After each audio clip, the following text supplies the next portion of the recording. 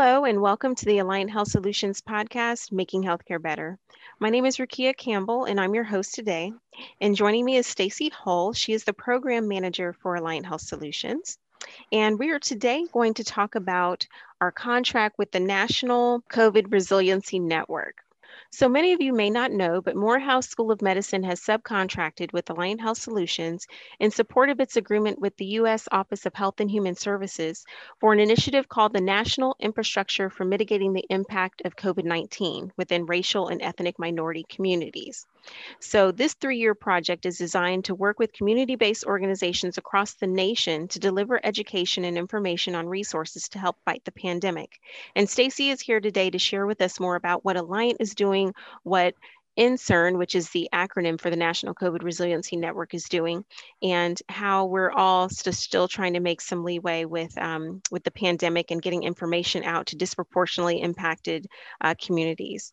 So Stacy, if you can introduce yourself, share your role with Alliant and what you're doing related to the NCRN work. Thank you, Rukia. So as Rukia shared, I am Stacy Hull. I am the program manager for Alliant Health Solutions, and I work on the National COVID-19 Resiliency Network Initiative. I actually oversee the daily operations of the program. Great. Thank you, Stacy. So what is NCRN and how did Alliant get involved in the work? NCRN is a structured national network of strategic partners that's made up of state, territory, tribal, local, national, and community-based organizations that are working collectively to mitigate the impact of COVID-19. The priority populations of focus for NCRN are Asian Americans, American Indians, African Americans, Hispanics, Alaskan Natives, Native Hawaiians, and other Pacific Islanders, as well as people in rural areas, people with disabilities, individuals that are incarcerated, refugees, and immigrants. So NCRN, or NCRN, was born out of necessity. So the pandemic really highlighted the gap in health equity. We heard the stats of how people of color were being severely negatively impacted by the virus. So data revealed how social determinants of health were factors, and the fact that people of color were predisposed to certain health conditions that only further complicated the matter. So the stats were really alarming. For example, when compared to white non-Hispanic persons, African Americans and Latinos were both 3 times more likely to be hospitalized. Wow. And 2 times more likely to die from a COVID-related problem. And then the American Indians and Alaskan Natives were 3.5 times more likely to be hospitalized and 2.4 times more likely to die from a COVID-related problem. So I think we can all agree that with these stats, it's clear that a national strategy was necessary. You know, and Alliant has really had a long-standing relationship with Morehouse School of Medicine. Morehouse has worked as a subcontractor for Alliant on some of our quality improvement efforts and around our quality payment programs. So Morehouse was very familiar with our body of work, you know, our data-driven approach in working with communities and our ability to bring communities together to work on initiatives, you know, as well as the ease in which we can partner with state, local, and federal organizations to work on a problem. So Morehouse invited us to be a strategic partner, and we, recognizing the importance and the magnitude of this work, we agree. You know, Morehouse has really been a great partner for us, and we endeavor to be the same for them. Great. So the stats are pretty alarming. Has NCRN or any other sources you're aware of identified why there was such a discrepancy, or some of the key reasons on why there's such a discrepancy with different ethnic groups?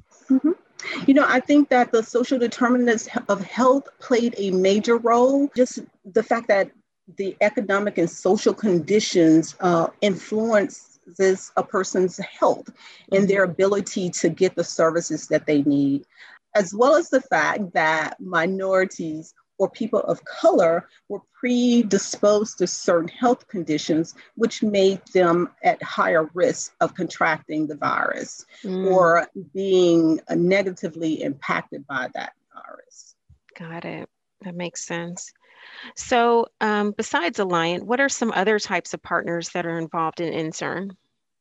NCRN is made up of over 30 strategic partners and hundreds of community partners from across the country. The Mm. strategic partners include organizations such as Unidos US, 100 Black Men, and the National Council of Urban Indian Health, just to name a few. Mm-hmm. Strategic partners, we meet monthly to share our best practices, promote efforts, and partner on initiatives. The community partners are part of the regional community coalition. And this regional coalition is an important part of the system because NCRN is created for the community by the community. Mm-hmm. And this ensures that the needs across the country are not only heard, but that they are met, understood, and addressed. So community partners provide a very unique perspective from a grassroots level, and they meet quarterly to share their insights into their communities. Good, good. So it's good to hear that, conversations are happening and the right people are at the table having those conversations Absolutely. that can do kind of the grassroots efforts to get the word out. So what specifically is Alliant's role in the work, and what does Alliant provide and contribute to the program? Over the past year, Alliant has contributed to NCRN in many ways. So we have been actively participating in partner groups. We built new relationships and we worked diligently to promote vaccine confidence in people in that pre-contemplation stage, people who were kind of waiting to see whether or not they wanted to take the vaccine. So we wanted to make sure that people were getting accurate information to be able to make an informed decision. So we shared NCRN information across Alliant social media platforms and on our webpage. Mm-hmm. And early in the pandemic, we developed a data platform that allowed us to identify priority populations in communities with high rates of COVID cases. Mm-hmm. So this platform allowed us to take a county level look at areas and identify those strengths and barriers and needs of a particular community. So with this information in hand, we decided to outreach to organizations that supported people in their communities, such as faith-based communities, behavioral health centers, rural health associations, and even prison chaplains. Mm-hmm. So we knew that these were the places people would go for help. And we wanted to get that NCRN materials, COVID testing information, treatment and vaccination availability into their hands. Mm-hmm. And so we created this database of contacts, and we were able to disseminate mass emails to these entities. And over the past year, we disseminated COVID educational resources and toolkits to over 90,000 people. We also created a behavioral health focused video where we were promoting vaccine equity for people with behavioral health disorders. We know that people with behavioral health disorders die anywhere from 15 to 25 years earlier than a person without such a diagnosis. And we didn't want that pandemic to widen that gap.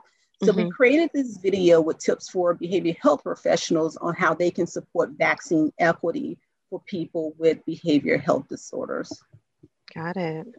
That's good. That's good. So other resources are being created and being made accessible to those communities that are being most impacted. That's good. Yes. So what does the future hold for this work? July 1st started year 2 in this work for us. So we will focus our efforts to address some of the unexpected complications brought about due to COVID. So we will place a strong focus on addressing mental wellness within communities. We want to address the developmental disruption that children face due to sheltering in place and isolation and stress that they've been under.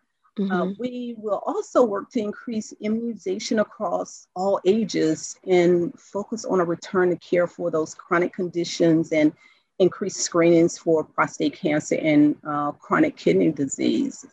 So we're really excited about year 2. What we learned in year 1 is that with COVID, things change rapidly. So, we will remain agile to rapidly adjust to the changing landscape and meet the needs of the community just in this time of COVID. Good. So do you see an opportunity for this to evolve? It's almost hard to believe that it's been over a year that we've been in this pandemic state, but knowing that that's what triggered the opportunity for NCRN to be developed, do you see an opportunity to evolve for the program? Yes, I'm very optimistic about the future. We have already witnessed great change with the introduction of vaccines. People are getting together again, people are traveling, but still more people need to be vaccinated before we can really declare a win, right? In another area I feel that us as a nation can evolve in is that I hope that we will continue the efforts in putting in place health equity programs that will ensure that people are getting the care that they need, regardless of where we live or who we are. We all deserve to have access to quality health care. So how can someone get involved if they're interested in working with NCRN or receiving updates? Getting involved is easy. Simply go to www.msm.edu/NCRN and register to join the Regional Community Coalition. You can sign up to receive the NCRN newsletter, and you can access resources in 13 different languages. Awesome. Great. Well, thank you for joining me today, Stacey. Thank you for having me, Rakia. And thank you for tuning in to this episode of Alliant Health Solutions podcast, Making Healthcare Better.